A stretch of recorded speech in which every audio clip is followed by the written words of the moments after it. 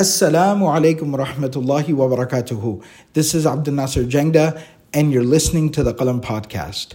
The Qalam Podcast has become an important part of people's lives all around the world. There are millions of people benefiting from the podcast every single day. Thousands of hours of content, dozens of different series from all the different teachers and scholars here at Qalam. All of this is delivered to the community free of charge. We are excited and actively working to grow and increase our efforts to deliver more and more benefit to the community. We ask you to support our efforts and become part of the Qalam family. Please go to qalamfamily.com and sign up to contribute to this sadaqah jariyah on a monthly basis.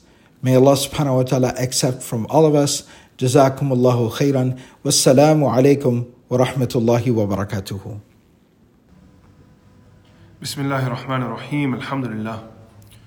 الحمد لله وكفى وسلام على عباده الذين اصطفى خصوصا على سيد الرسل وخاتم الأنبياء وعلى آله الأزكياء وأصحابه الأتقياء أما بعد. Today, by the permission of Allah subhanahu wa ta'ala, we gather to study the story of the great companion of Rasulullah sallallahu alayhi wa sallam, Abdullah ibn Umar radiyallahu anhu. Among the muhaddithun and fuqaha, there is this term, abadila arba', which refers to the four famous Abdullahs.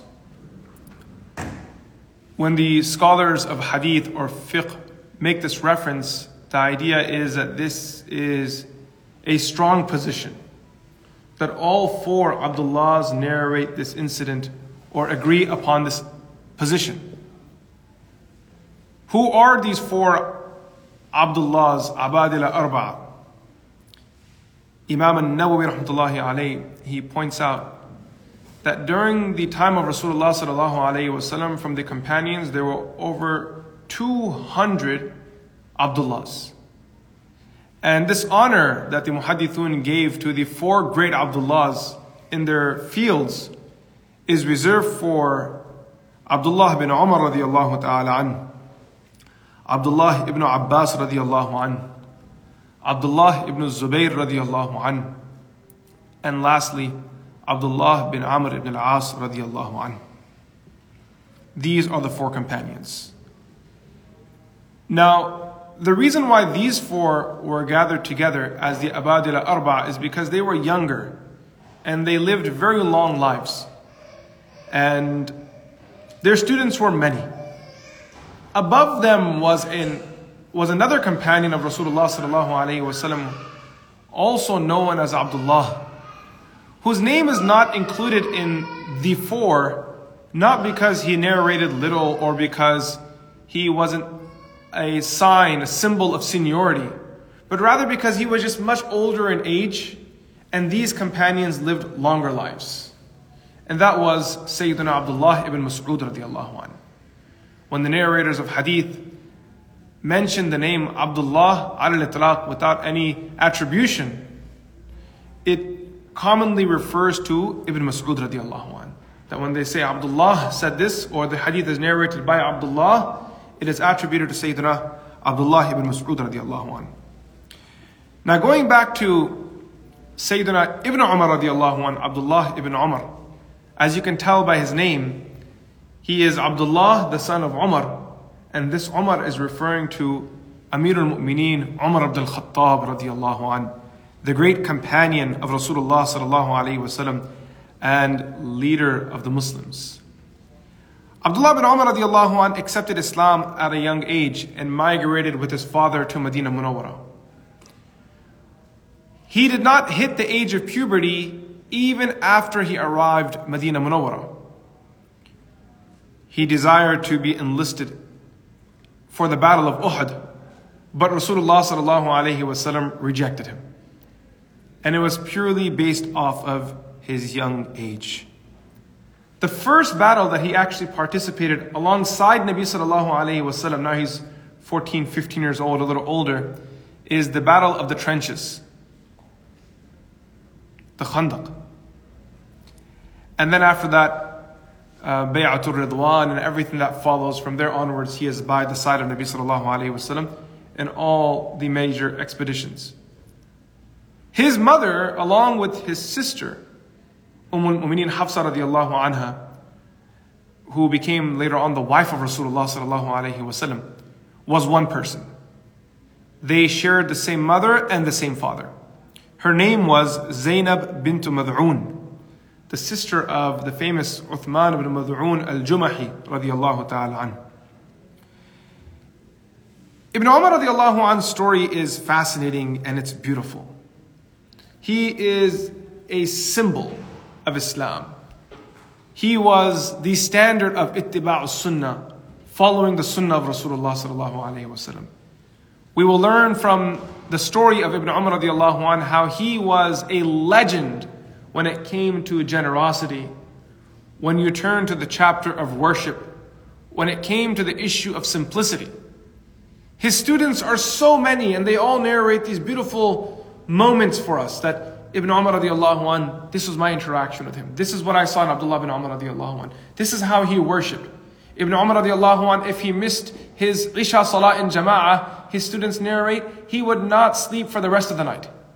He would then spend the rest of the night in ibadah because he wanted to make up for the virtue he missed out on by not praying Isha Salah in Jama'ah. Many stories like this. Imam Dhahabi rahmatullahi alayhi, while listing the names of the students of Ibn Umar radiallahu anh, the list goes on and on and on. For many of the other companions, when you read in the Siyar A'lam an-Nubala, it'll be a few lines, maybe a paragraph, 2 paragraphs of the names. But for Sayyidina Ibn Umar radiallahu anh, he narrates over 200 people. 200. And among them were Sahaba. And among them were also great Tabi'een. Sahaba would come and narrate from this Abdullah bin Umar radiallahu anh, who was younger in age. Bear in mind that at the time of Khandaq, which happened in the 4th year after migration, he was 14 years old. So by the time Nabi sallallahu alayhi wasallam passes away, he's somewhere around his 20, 21 years of age. But senior companions come to him and they're asking him, tell us about Rasulullah sallallahu alayhi wasallam. He narrates narrations regarding how Nabi sallallahu alayhi wasallam would drink water. How did the Prophet sallallahu alayhi wasallam, what were the sunan of Nabi sallallahu alayhi wasallam, even when it came to something like relieving oneself. You'll find the narrations of Abdullah bin Umar radiallahu anh there. After Sayyidina Abu Hurairah radiallahu anh, who is considered among the muhaddithun to be the top narrator of hadith, the second person whose name is listed is the great companion Abdullah bin Umar radiallahu anh. A person is understood by their students. You learn so much about a person by studying what kind of people they're able to prepare, what kind of human beings they can develop. Giving a lecture is a nice thing. Writing a book is also a nice thing. But for longevity, for mass impact, you need someone at the center who has the ability to relate to people and to create other great people. That was the beauty of Rasulullah sallallahu alayhi wasallam. Nabi sallallahu alayhi wasallam had amazing lectures and amazing talks, and every word of his was phenomenal. But one of the greatest miracles of Rasulullah sallallahu alayhi wasallam and the greatest gifts to this ummah was the Sahaba radwanullahi alayhim ajma'in. Each and every one of them was so special. Fountains of knowledge and wisdom. Now you turn to someone like Abdullah bin Umar radiallahu anh and begin to go through the list of some of his students, and you see people like Hasan al-Basri. You see Sa'id ibn Jubair, Ibn al-Musayyib, Ta'us, Urwa bin Zubair, Mujahid, Muhammad ibn Sirin, Qasim bin Muhammad, Maymun ibn Mahran, Makhul al-Azdi, and many others. And each of these people were giants. Each name here represents a legend, a pillar of knowledge and Islam. And at the top of this, among the many companions who built this generation, also was the name of Sayyidina Abdullah bin Umar radiyallahu ta'ala an.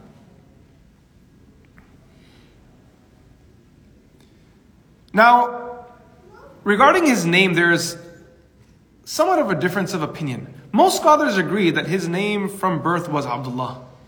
There is another narration that one companion narrates that one of my friends passed away. His name was Abdullah bin Harith bin Jaz'.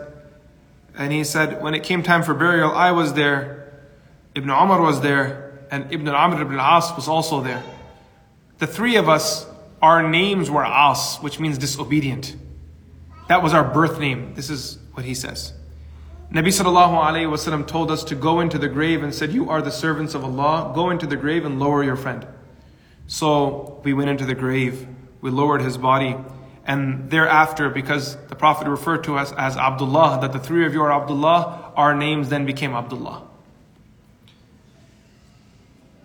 Many of the muhadithun reject this narration because obviously because there are some issues regarding the sanad and some of the narrators in the hadith.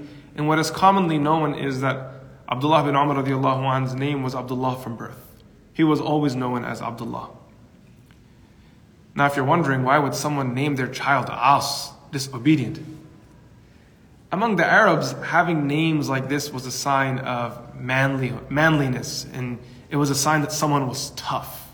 They had very violent names, so As was one of them too.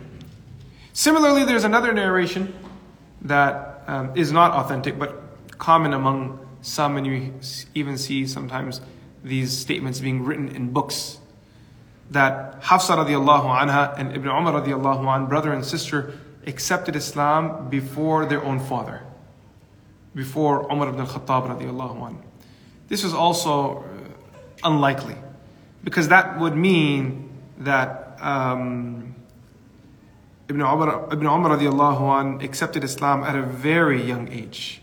And the sanad, the chain to this is also not a connected, not a muttasil narration, it's a munqati' narration. Ibn Umar radiallahu anh narrates one incident. He was lucky because his sister was Hafsa radiallahu anha, the wife of Rasulullah sallallahu alayhi wa sallam. So because of that, he had a unique access to the Prophet of Allah. He was able to not only ask questions to Nabi sallallahu alayhi wa sallam directly, but also use his sister as someone to ask questions on his behalf. He says that people during the life of Rasulullah sallallahu alayhi wa sallam would share their dreams to the Prophet of Allah. I was young. One night I was sleeping in the masjid and I saw a dream of two angels approaching me, and they took me to this fire. It was terrifying. It was very scary. And, as they brought me close to the fire, I started saying, A'udhu billahi minan nar, A'udhu billahi minan nar. I seek protection with Allah from the fire.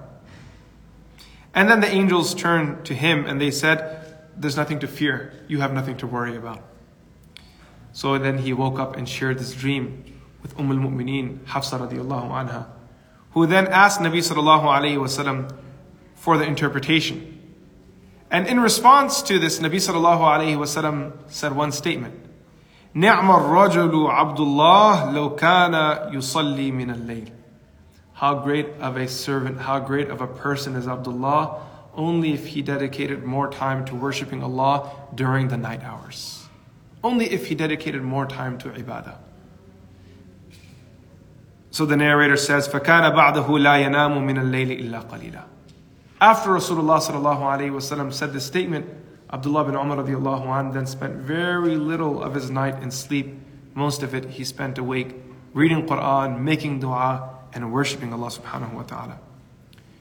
When Ibn Umar radiallahu anh was on his deathbed, Sa'id ibn Jubair, he narrates that when Ibn Umar radiallahu anh was on his deathbed, we heard him saying that there are three things that I regret a lot in my life. Number one, I'm going to really regret missing out on fasting during the middle of the hot day. There was a pleasure in that, staying hungry for the sake of Allah.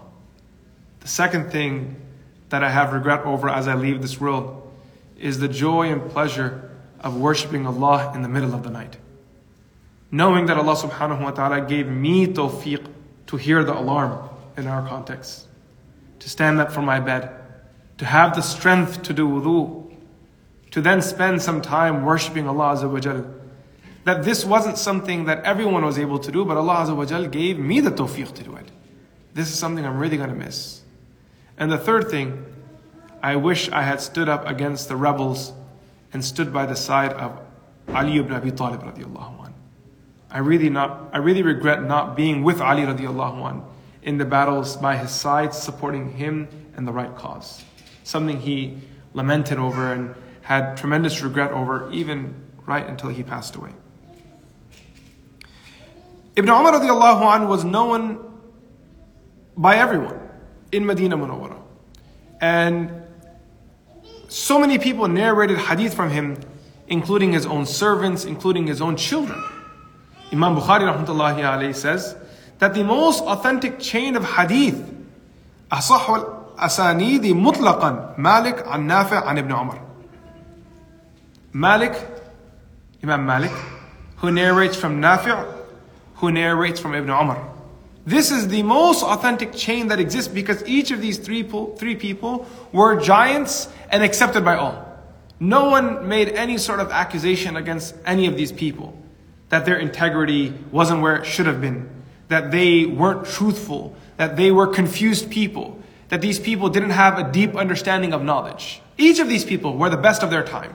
Malik an Nafi' an Ibn Umar. And Imam Malik rahmatullahi alayhi uses this sanad quite frequently in his Muwatta when narrating hadith.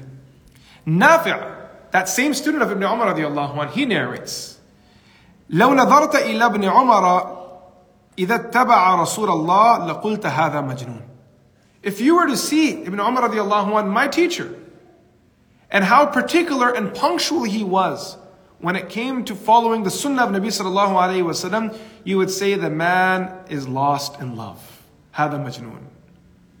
He's no longer looking left or right.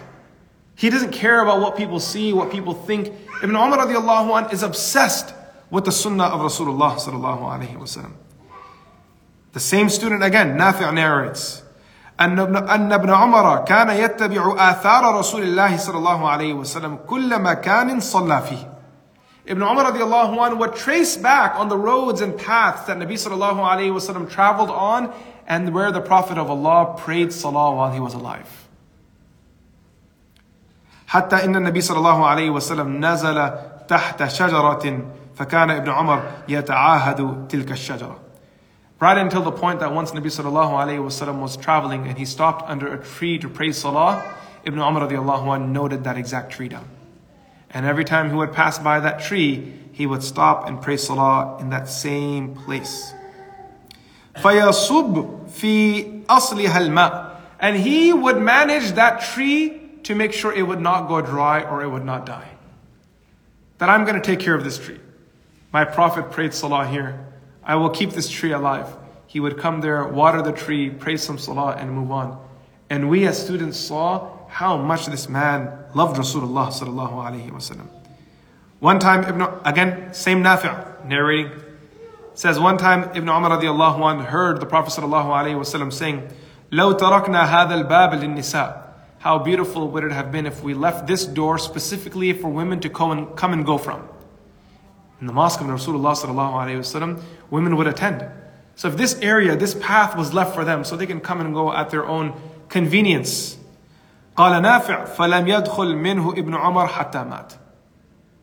Ibn Umar radiallahu anh never went near that door until he died. Because the Prophet sallallahu alayhi wa sallam had a desire that path be kept specifically for the women. One of his students narrates, I never saw Ibn Umar radiallahu anh hearing the mention of Rasulullah sallallahu alayhi wa sallam illa baka, but he fell into tears. He would cry immediately just by hearing the name of Rasulullah sallallahu alayhi wa sallam. Another one of his students says that one time a person sat in front of Ibn Umar radiallahu anh and recited the ayah of Surah An-Nisa, ayah number 40. فَكَيْفَ إِذَا جِئْنَا مِنْ كُلِّ أُمَّةٍ بِشَهِيدٍ وَجِئْنَا بِكَ عَلَى هَؤُلَاءِ شَهِيدًا. This same verse, when recited to Rasulullah sallallahu alayhi wasallam by Abdullah ibn Mas'ud radiallahu anhu. At that moment when Ibn Mas'ud was reciting this verse, the Prophet of Allah broke out into tears. So now a person recites this verse to Ibn Umar radiallahu anhu, فَجَعَلَ إِبْنُ عُمَرَ يَبْكِي. Ibn Umar radiallahu anhu started crying. And not just one or two tears came out of his eyes, his beard and his garment became soaked in tears. One person then turned to the reciter and said, "Buddy, stop. Look at this man's state. How much are you going to read this ayah? Every time you read it, he breaks out into tears again. أَقْصِرْ فَقَدْ آذَيْتَ الشَّيْخِ. Slow it down a little bit. Take it easy on him. Nafi' narrates that when Ibn Umar radiallahu anhu would recite the ayah of Surah Al-Hadid, verse number 16, أَلَمْ يَأْنِ لِلَّذِينَ آمَنُوا أَن تَخْشَعَ قُلُوبُهُمْ لِذِكْرِ اللَّهِ وَمَا نَزَلَ مِنَ الْحَقِّ. أَلَمْ يَأْنِ لِلَّذِينَ آمَنُوا أَن تَخْشَعَ قُلُوبُهُمْ لِذِكْرِ اللَّهِ. Has a time not come for the believers that their hearts fall into the fear of Allah subhanahu wa ta'ala? أَن تَخْشَعَ قُلُوبُهُمْ لِذِكْرِ اللَّهِ. For the remembrance of Allah, that their hearts are humbled, that fear comes into their heart. وَمَا نَزَلَ مِنَ الْحَقِّ. After all that has been revealed from the truth. بَكَى حَتَّى يَغْلِبَهُ الْبُكَاء. He would cry until tears would overcome him. Meaning the state of crying wouldn't just be something small. It wasn't just a few tears, but it would overcome him, his entire state. He would enter like into a trance of just crying. This state where he couldn't control himself anymore, simply by the reciting of an ayah of the Quran. Ibn Umar radiallahu anhu was known for his ibadah.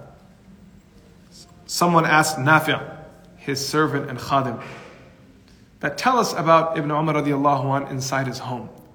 We've seen him outside the home. ما كان يصنع ابن عمر في منزله قال لا تطيقونه. You ask how Ibn Umar was at home, you would not be able to match him. They said, no, tell us what his life was inside the house. الوضوء لكل صلاة والمصحف فيما بينهما. That's it.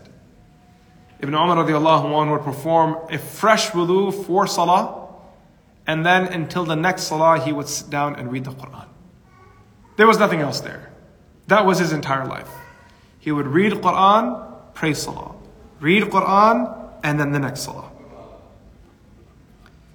Nafi' narrates that when Ibn Umar radiallahu anhu, أن ابن عمر كان إذا فاتته العشاء في جماعة أحيا بقية ليلته. That if he missed Isha Salah in Jama'ah, he would then spend the rest of the night in worship. He would not sleep that night.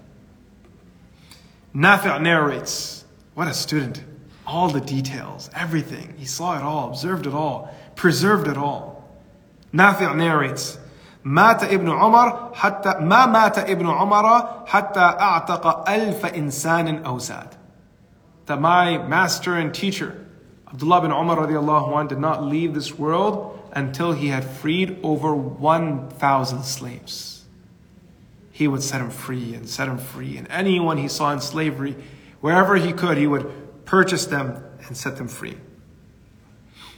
Nafi' narrates, Muawiyah radiallahu anh sent Ibn Umar radiallahu anh 100,000 coins. ب100,000. فما حال عليه الحول وعنده منها شيء. 1 year had not even passed by and he had nothing left. Ibn Umar radiallahu anh spent all 100,000 on the fuqara and the masakin. His students narrate that when Ibn Umar radiallahu anh was in a public area, خرجت مع ابن عمر فما لقي صغيرا ولا كبيرا إلا سلم عليه. Every person he passed by, if it was a young child or an elderly person, every person that he passed by, Ibn Umar radiallahu anh would give salam to them. Which is a sign of not only his love for the sunnah of Nabi sallallahu alayhi wasallam, but you can also see from this his humility and his humbleness. That's such a great giant and scholar and sahabi of Rasulullah sallallahu alaihi wasallam. You would expect people would come and say salam to him, to honor him. But before they even noticed him, Ibn Umar radiallahu anh would approach them. And he would give them salam. He was such a lover of the sunnah that not only did he practice it, but he refused to follow the footsteps of people who went against the sunnah. That's another side of following the sunnah. One thing is that individually a person does everything to follow the sunnah. On the other side, you see someone else doing something and promoting something that seems to be religious, a bid'ah, and you just walk away. It's none of my business. No. They made it their problem. They made it their business because they understood, as the scholars teach us, the opposite of sunnah, just as the opposite of night is day, just as the opposite of hot is cold. The muhaddithun and the ahlul lugha, they say the opposite of sunnah is bid'ah. They are literally opposites. The two cannot coexist. Either you have a bid'ah or you have a sunnah. Right? So, Ibn Umar radiallahu anhu, one time he was with someone and a person next to him sneezed. So the individual who was responding to the sneeze, he said, Alhamdulillah wa salatu wa salamu ala Rasulillah. When a person sneezes, they say Alhamdulillah. In response, we are taught by the Prophet of Allah to say, Yarhamukallah. May Allah's mercy be upon you. But instead of saying Yarhamukallah, he said something else, which is actually very beautiful what the man said. The man said, Alhamdulillah wa salatu wa salamu ala Rasulillah. All praises for Allah and may peace and blessings be upon the Prophet of Allah. Ibn Umar radiallahu anh said, وَأَنَا أَقُولُ الْحَمْدُ لِلَّهِ وَالصَّلَاةُ وَالسَّلَامُ عَلَى رَسُولِ اللَّهِ لَكِنْ مَا هَكَذَا عَلَّمَنَا رَسُولُ اللَّهِ. That I also say this. I believe in this too, that all praises for Allah and peace and blessings be upon the Prophet of Allah. But this is not what the Nabi sallallahu alayhi wa sallam taught us to say at this point. The Prophet of Allah taught us that when someone sneezes and they say Alhamdulillah, in response we should say Yarhamukallah. He taught the person the lesson immediately. A person came from Kufa to Ibn Umar radiallahu anhu, and he said that people in Kufa have started making some interesting claims. The famous theological deviance that began to spread in Kufa was al-amru anifun, which meant that there is no predestination. God does not know of anything before it happens. There's nothing written by Allah subhanahu wa ta'ala. There is no documentation of any of it. Everything just happens. As Hollywood says, every man creates their own destiny. Right? So that's the idea, that there's nothing written by Allah subhanahu wa ta'ala. We aren't slaves of gods. We aren't servants of God. Everything's already written. Now, Ibn Umar radiallahu anh, when he heard this, he immediately said that they were referring to Ma'bad al-Juhani in the group. So in response to that, Ibn Umar radiallahu anh said that go and tell them that I have nothing to do with them. And they will have nothing to do with me until they believe in qadr. That we Muslims believe that fate, good and bad, are both from Allah subhanahu wa ta'ala. Right? Allah subhanahu wa ta'ala has given every human being the ability to choose. Every human being chooses between what they do. Right now, you can choose to sit here or walk out of this room. This is your choice. But the ilm of Allah subhanahu wa ta'ala, the knowledge that Allah subhanahu wa ta'ala has of what you will choose is with Allah, and it cannot change. You know, the word for this concept that Allah subhanahu wa ta'ala has a knowledge of everything that we do in Arabic is qadr, which could also be literally translated as an estimation. And a person's estimation is based off of how well they know something. Someone knows a car well, you ask them how much is this car, they'll say that, oh, it's $5,000. You ask me, who knows nothing about cars, how much is this car worth? I might say 50,000. It means nothing because I don't know. Allah subhanahu wa ta'ala is the creator of His creation. He knows every intimate thought, every intimate detail. If a father can almost tell you what his son will do, if a mother can tell you that how will my child respond to this scenario, if a brother could say that about his brother, if a friend could say that about their friend, with limited knowledge, no matter how much we claim to know them, imagine the knowledge of Allah subhanahu wa ta'ala. And beyond that, time and space in itself are both creations of Allah. Allah subhanahu wa ta'ala is not bound by them. God is not bound by His own creation. So what exists for us over a period of time to Allah subhanahu wa ta'ala as if it's all in one moment. Allah Azza wa Jall's knowledge is complete. Now we do accept that the human being has the ability to make decisions and make good choices. So when the Prophet of Allah was asked regarding the matter of taqdeer, someone said, "Oh God, O Messenger of Allah, if everything's already been written, then what's the point? What's the point in doing anything?" And that's the beauty of Islam, that these questions were asked directly to the Prophet of Allah. You look at, for example, Christianity, and you look at the Gospels. You look at St. Paul and his teachings. These are all people who narrate from Isa alayhi salam 40 to 50 years after his lifting from the dunya. None of these people actually lived during the time of Sayyidina Isa alayhi salam, or actually narrate directly from Isa alayhi salam, Prophet Jesus. They don't narrate directly from him. They weren't direct students of his. Saul, Paul, never saw Isa alayhi salam during his life. He never met with him, yet such a significant part of Christianity is based off of his testimony, his teaching, his preaching. He never saw Isa alayhi salam once in his life. And the same could be said regarding the other Gospels. And in Islam, the story is very different. In Islam, these questions were asked directly from the Prophet ﷺ. And Nabi ﷺ answered these issues one by one directly himself. That, O Messenger of Allah, what's the purpose of doing things if it's all just written by Allah subhanahu wa ta'ala? If everything's already written, what's the point? Nabi ﷺ answered back by saying, "i'malu fakullun muyassarun lima khuliqa lahu." You are trying to contend with the knowledge of God. If a person claims that Allah subhanahu wa ta'ala did not know what Abdurrahman is going to do in the next moment, that means we claim deficiency in God's knowledge. And as Muslims, that is impossible. We refuse any deficiency in our God. In Allah Azza wa Jalla in the Quran says, Al-Alim Al-Khabir. All-knowing, very fully informed. Not one thing passes Allah subhanahu wa ta'ala, but He knows it.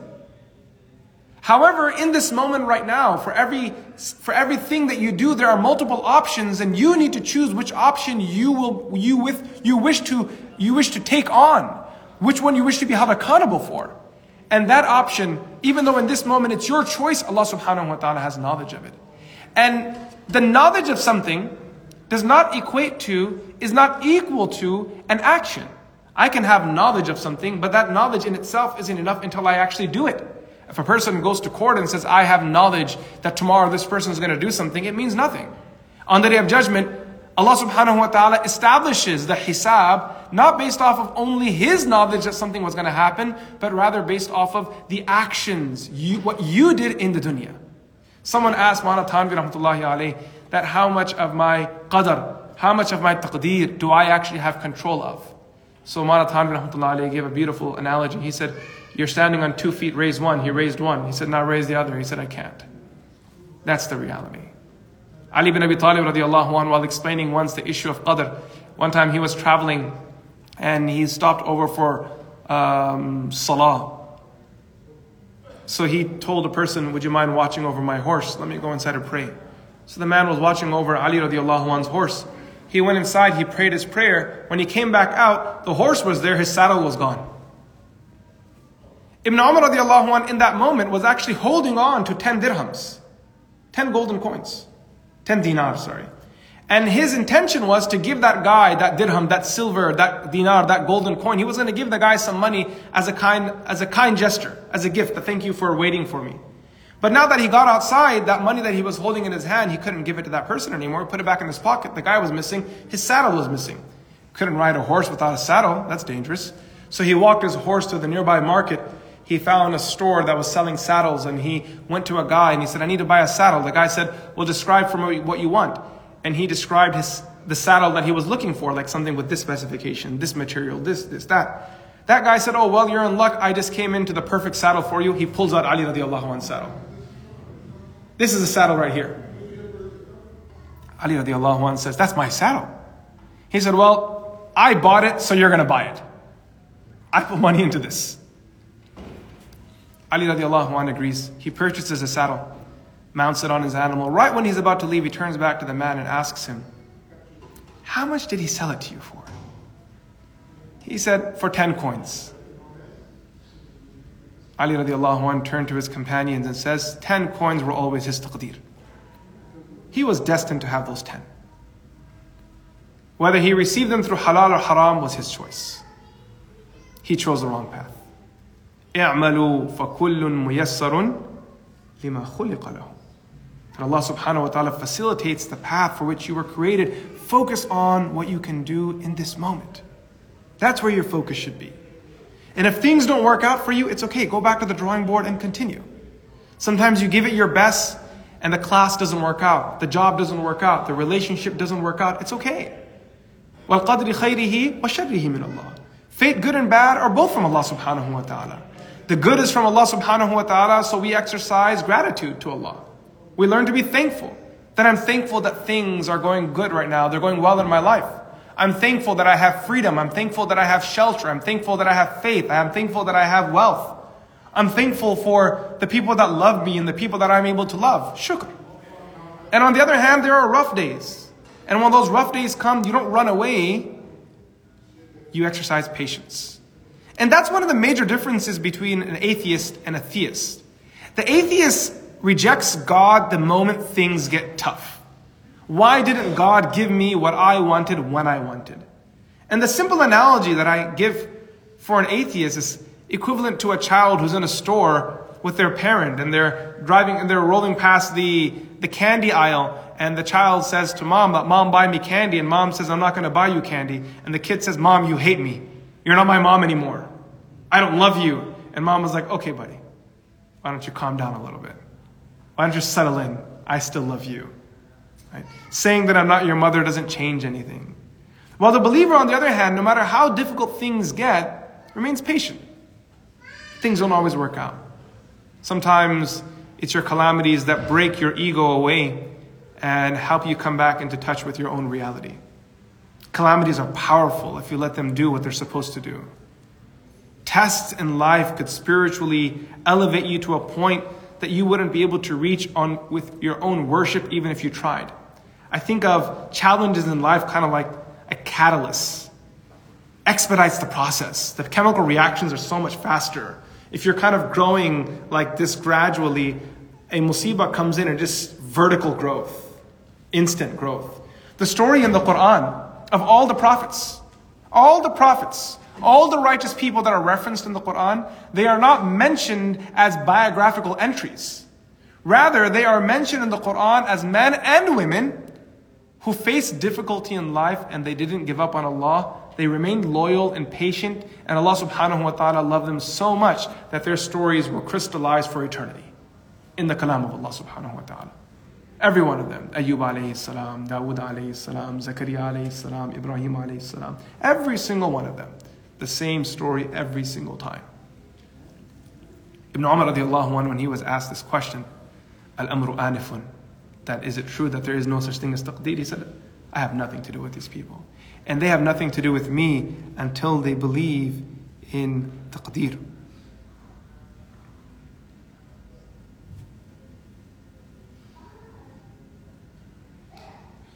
Ibn Sirin, rahimahullah ta'ala, narrates, one of the students of Abdullah bin Umar radiallahu anhu, that a person once offered him jawarish. A person offered him jawarish. قال وما هو? Ibn Umar radiallahu anhu had no idea what this jawarish was. He said, what's jawarish? So he said, this is something that we eat after we have a big heavy meal and we're full. You know, like you've had 4 slices of Chicago-style deep dish Giordano's pizza, and you're like completely bloated and you can't turn left or right. You're maxed out. He said, when we eat a lot and you're having tough digesting that food, we eat jawarish to help with the digestion. Ibn Umar radiallahu anhu said, مَا شَبِعْتُ مُنذُ أَرْبَعَةِ أَشْهُرٍ. I haven't eaten to my full in 4 months. And then he said, and it's not because وَمَا ذَاكَ أَلَّا أَكُونَ لَهُ وَاجِدًا وَلَكِنِّي أَعْهِدْتُ قَوْمًا يَشْبَعُونَ مَرَّةً وَيَجُوعُونَ مَرَّةً. And it's not because I didn't have the ability to eat, but rather is because I made a commitment to a people who would eat one day, eat a meal, and then stay hungry for the next one. They didn't always eat. These were people that weren't just filling themselves. And that's the American problem. That's the Western problem. That we're just so greedy with our appetites. Just eat and eat and eat, and we're not thinking about it. We don't care about what it's doing to our bodies. You know, the most advanced nation, possibly when it comes to science and technology and innovation, but the most obese as well. We're up there, man. And you look at the Muslim world and you look at the third world as well. They were actually doing much better before we started giving them all of our artificial food. Before we started sending them McDonald's and Twinkies and soda. Those people were doing quite decent. And then we started sending them all sorts of junk food, and now people are just hooked on to that cheap meal. You go to the Middle East now. I went to Saudi and I was trying to have a healthy meal, and the only thing I could find that was close to being healthy was fried chicken. Not even al-fake. Everywhere you go, it's just fried chicken. And I'm like, come on, give me some. Can I buy a salad? I did not see one salad store in the entire Makkah. Their salta is not even a full salad. It's like desi salad. Desi salad is sliced carrots, sliced cucumbers, and beets with chutney on the side. If you're not this, you're like, what in the world is going on? What is this for, the rabbit or something? Salta. Sayyidina Ibn Umar radiallahu anh, this is a powerful narration. The sanad of it has some du'af in it. That Ibn Umar radiallahu anh, one day, he came outside, and while he was walking, he saw that everyone had gathered. So he asked them, what's going on? They said, Asadun ala tariqi qad habis an-nas. There's a lion in the road.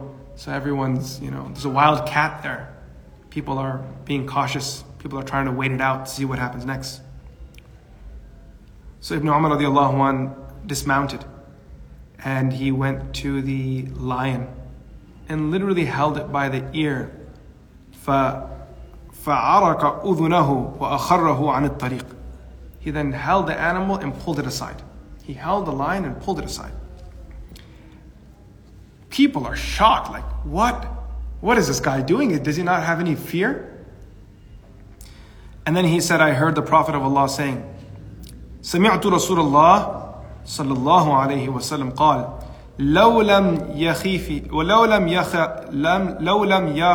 في ابن آدم إلا الله لم يسلط عليه غيره. That had the son of Adam not feared anyone other than Allah, no one would overcome the insan. It's that we have started fearing others, that's why their fear has entered into our hearts. This applies to jinn as well. The Muslims are very terrified of jinn. There's no need to be afraid of them. وَلَقَدْ كَرَّمْنَا بَنِي آدَمَ. Allah gave you honor. There's no need to be afraid of any animal, any creation. You have this 6-foot dude who weighs 200 pounds and he's terrified of a cockroach. God created you superior. Have some dignity. You're jumping in the air like a young child by the passing of a small mouse, not even the size of this cup. What happened to the insan? The statement of Ibn Umar radiallahu anh is quite profound. That Allah subhanahu wa ta'ala, He gave the human being honor over all. That you don't fear anyone other than Allah subhanahu wa ta'ala.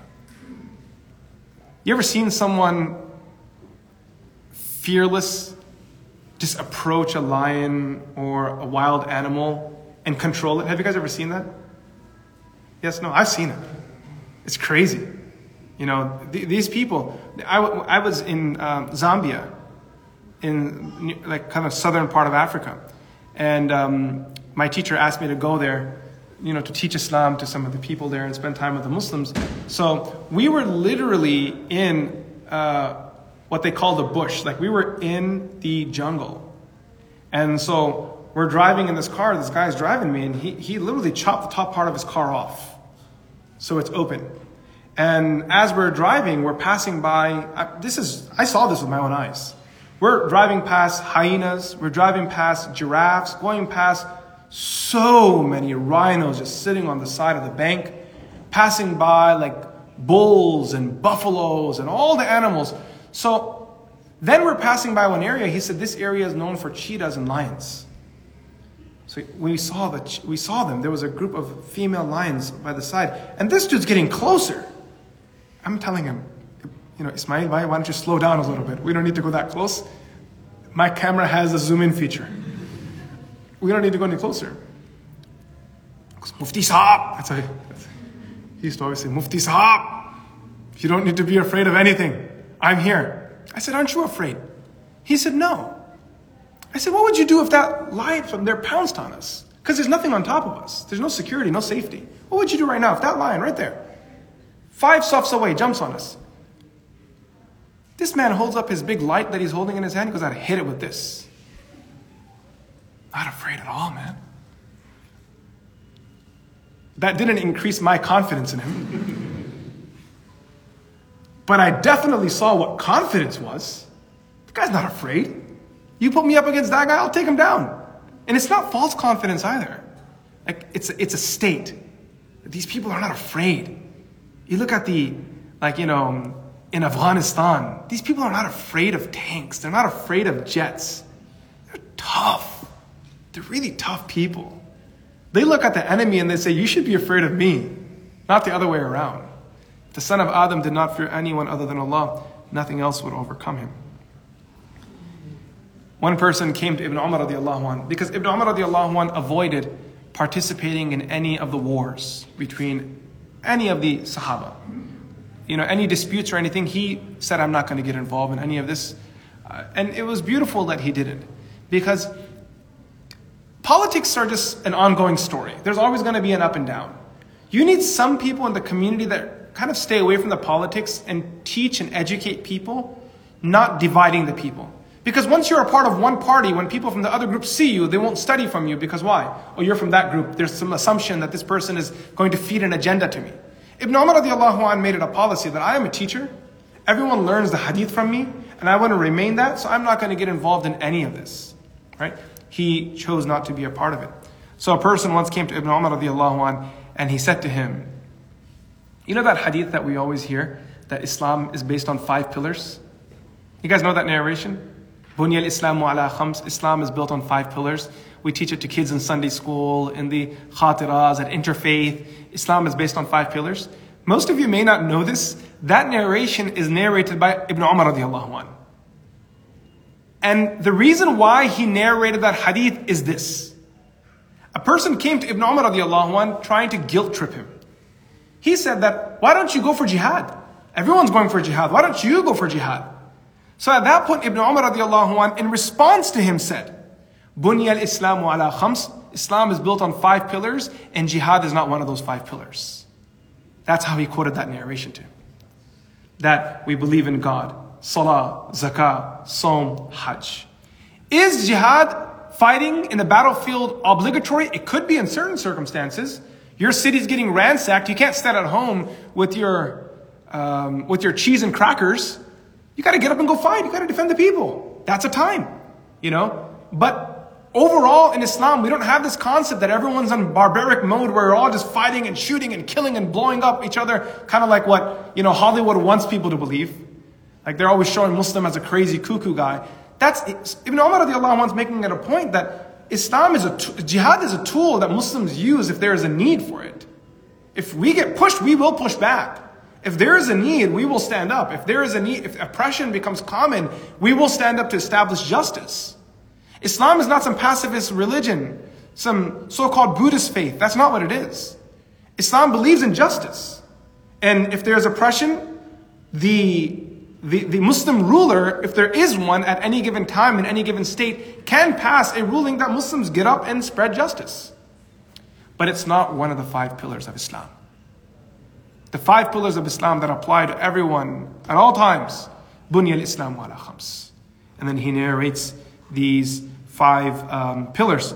So that questioner, he then cited a verse to Ibn Umar radiallahu anh, Surah Hujurat, verse number 8, that, okay, I'll accept that one. But what about the ayah, وَإِن طَائِفَتَانِ مِنَ الْمُؤْمِنِينَ اقْتَتَلُوا فَأَصْلِحُوا بَيْنَهُمَا فَإِن بَغَتْ إِحْدَاهُمَا عَلَى الْأُخْرَى فَقَاتِلُوا الَّتِي تَبْغِي حَتَّى تَفِيءَ إِلَى أَمْرِ اللَّهِ. He cited this verse.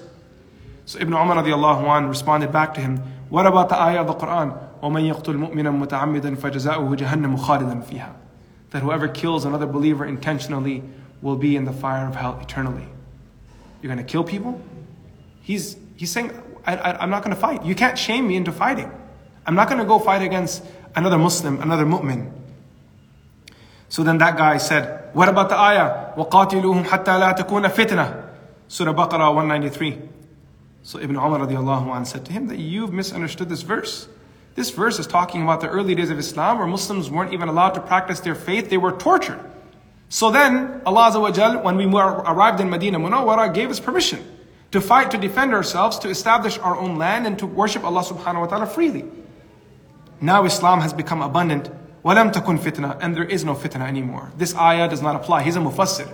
You can't shame him into, partially stating this and partially stating that. He is a knowledgeable man who saw revelation come down upon Rasulullah sallallahu alaihi wasallam. He lived with the Prophet of Allah. فَقَالَ فَلَمَّا رَأَى أَنَّهُ لَا يُوَافِقُهُ. When he realized that he couldn't convince Ibn Umar radiallahu anh, he said, فَمَا قَوْلُكَ فِي عُثْمَانَ وَعَلِي. The man was one of these trolls from, social media, Twitter, Facebook, Instagram. So he said, so what's your opinion regarding Uthman radiallahu anh and Ali radiallahu anh?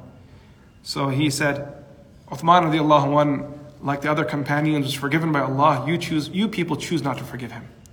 If he did anything, you people are the ones that hold grudges, not me. I don't have a grudge against another companion. As for Ali radiallahu anh, he was the cousin of the Prophet of Allah, the son-in-law of the Prophet of Allah, and his house was right here. He pointed towards the area in front of him, was right next to the house of the Prophet sallallahu alaihi wasallam. That's what he meant to the Prophet of Allah. So what opinion do I have? Ali radiallahu anh is beloved to us just as he was beloved to the Prophet sallallahu alaihi wasallam. Now we go to the end of Ibn Umar radiallahu anh's life. Ibn Umar radiallahu anh passes from this world in the 73rd year after migration. 73rd year after migration. There's a lot going on at this time politically. There's a lot of things happening. Hajjaj bin Yusuf has just basically ransacked Makkah Mukarramah to bring down Abdullah bin Zubayr radiallahu anh, who was the established Khalifa in Makkah. We covered Abdullah bin Zubayr radiallahu anh's story, and actually his mother's story, Asma radiallahu anha, earlier in our classes. So after Abdullah bin Zubayr radiallahu anh was martyred, Hajjaj bin Yusuf, the man who orchestrated the whole thing, the general behind the Umayyad army, he was delivering a sermon and he began to say very foul things against certain companions of the Prophet sallallahu alaihi wasallam. Ibn Umar radiallahu anh stood up. He was an old man, senior person. Some historians say he was around 87 years old, in his mid to late 80s. He heard the man speaking foul about a Sahabi, so Ibn Umar radiallahu anh stood up and he said, "O enemy of Allah, stop it. You say bad things about the companions. You desecrated the honor of the Kaaba by bringing war here. This was a land that people were not allowed to have weapons in. And you brought weapons here. You brought an army here. You fought a war in Makkah. Who does something like this?" Hajjaj bin Yusuf was a foul man. So he turned to Ibn Umar radiallahu anh, and in front of everyone publicly he said, "This man is senile. He's lost his brains. He's no good." Then Hajjaj bin Yusuf called one of his people and instructed him to inflict a wound on Ibn Umar radiallahu anh with a poisoned weapon. فلما صدر الناس أمر الحجاج بعد مسودته فأخذ حربة مسمومة وضرب بها رجل ابن عمر فمرض ومات منها. That man came and he made a small cut on Ibn Umar radiallahu anh, which led to Ibn Umar radiallahu anh's health deteriorating significantly. When he was on his deathbed, Hajjaj bin Yusuf came to visit him. And he played innocent. He said, "Is there anything I can do for you? Point out who cut you and I will deal with him." So Ibn Umar radiallahu anh first didn't respond. And when Hajjaj kept trying to make a scene, Ibn Umar radiallahu anh turned towards him and he said, "You are the one who killed me." He said, "How could you say such a thing?" So Abdullah bin Umar radiallahu anh then repeated that before your arrival, there was none of this in Makkah. There were no weapons here. This was a safe town. This is a haram, a sanctuary. Whoever cut me did it because you allowed it to happen. You're the one who brought all these weapons into Makkah Mukarramah. You're the one who bought the war here. You're the one who bought the fight here. And as Ibn Umar radiallahu anh was on his deathbed, his student narrates that the last thing that he stated regret over was not being able to spend more time in this world worshiping Allah subhanahu wa ta'ala. He said, "Man, I wish I could live longer to worship Allah more, to fast more, to do more good deeds. And I also regret not standing up against the rebel group when they stood up against the Khalifa." May Allah subhanahu wa ta'ala elevate the maqam of Sayyidina Abdullah bin Umar radiallahu anh. So many lessons to learn from him. There are so many stories and so many anecdotes So many things that we can learn from Ibn Umar radiallahu. Everything had a place and time. One time Ibn Umar radiallahu anhu was doing tawaf of the Kaaba. A person came to him and said, I would like to marry your daughter. In the middle of his tawaf. So Ibn Umar radiallahu anhu didn't even respond to him. He just kept walking. That guy felt so shameful that, man, I wanted to marry that guy's daughter, and I took my moment. You know how young people, when they get excited, sometimes they get a little nervous too. So he's thinking, man, what's Ibn Umar radiallahu anhu think of me? And he's so nervous and shocked. After finished his time in Mecca, he went to Medina, this person. And Ibn Umar radiallahu anhu was already in Medina. When he met Ibn Umar radiallahu anhu called him. He said, weren't you the guy who wanted to marry my daughter? He said, yes. So then Ibn Umar radiallahu anhu very compassionately, softly says to him, buddy, there's a place and time for everything. That's not the time and place for it. When we're doing tawaf around the Kaaba, are we supposed to be thinking about like marriage? No, you're worshipping Allah. You're supposed to think about your ibadah. And then he says to him, okay, tell me about yourself. Are you still interested? He said, yes. Ibn Umar said, I do have a daughter who's interested in marriage too. He presented himself. Ibn Umar radiallahu anhu then sought the opinion of his daughter. He called two of his sons and did the nikah right there. There's a time and place for everything. So many lessons from the wisdom and knowledge of Ibn Umar radiallahu anhu. May Allah Azza wa Jalla allow us to learn and follow their footsteps. Wa sallallahu ta'ala ala Sayyidina Muhammad. Assalamu alaikum wa rahmatullahi wa barakatuh.